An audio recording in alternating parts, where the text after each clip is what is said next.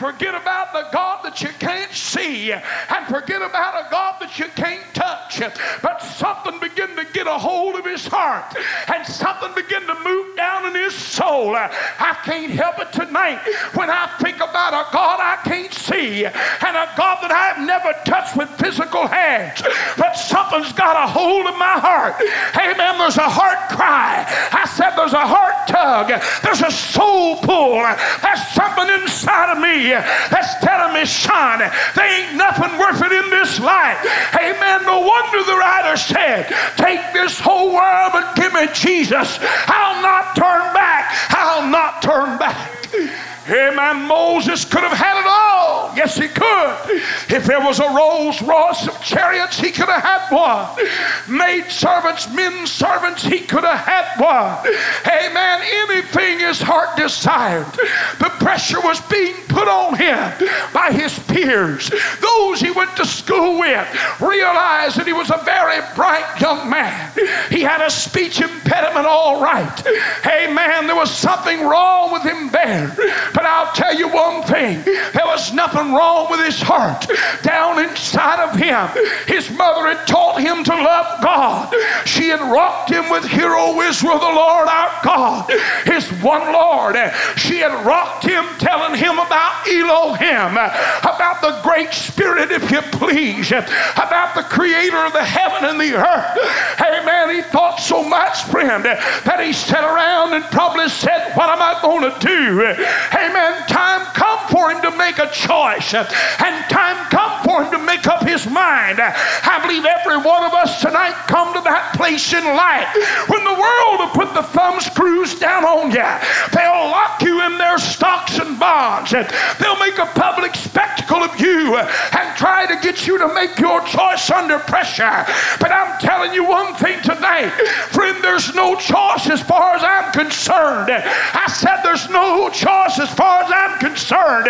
You know why? Because everything I read in that book about God far outweighs anything that I read about this world. I read about damnation. I read about digressing in men's morals. I read about how men are falling away. I read how they hate each other, how it's dog eat dog. I realize about immorality. I realize how young people are falling away from God.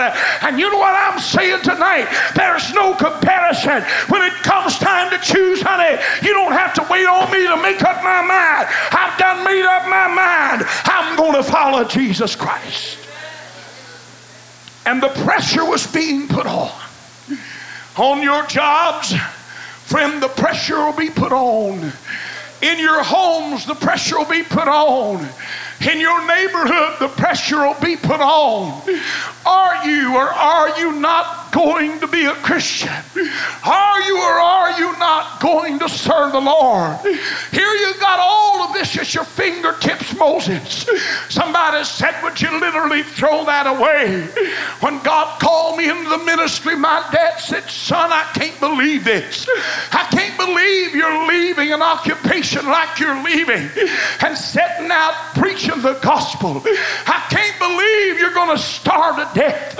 He said, you're going to get out there and you're not going to be able to make it. Why in the world are you leaving security? I wasn't leaving security. I found security in Jesus Christ.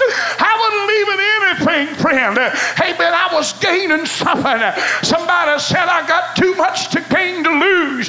When you step forward with God and do the work of God, you cannot come out a loser.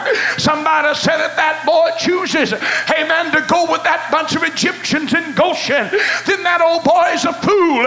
If that old boy chooses to go over there and dwell with them Jews, there's something wrong with him. He's got everything in his fingertips.